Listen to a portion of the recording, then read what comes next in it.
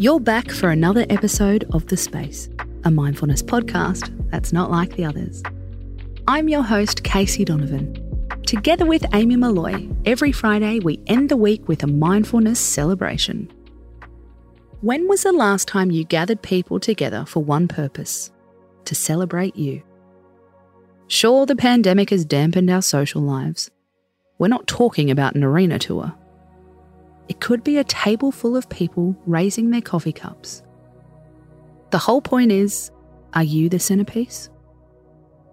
Experts call these moments celebration events. That is, when we actively celebrate our own achievements with other people. It might sound conceited. You might even worry about jinxing yourself if you blow your own trumpet. But according to research, we should be doing more of it. It can boost our confidence. It can enhance our enthusiasm.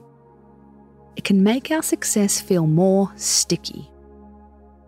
It doesn't slip away as easily. So how can mindfulness help us? Making your celebration an event is a way to mark your progress. This is according to Sean Lim, the writer behind the blog Stunning Motivation. It doesn't have to be a big party. It certainly doesn't have to be every day. The key is to make your celebration official, even if it's a party for two or just one. We can feel the introverts cringe. This feels awkward. Lean into that awkwardness and see if it eases. Test it out once and see if it's worth it. What better day than a Friday to try it? Think of one thing you have achieved in the last 3 months. Text someone you love and ask if they want to celebrate with you. It might be a coffee.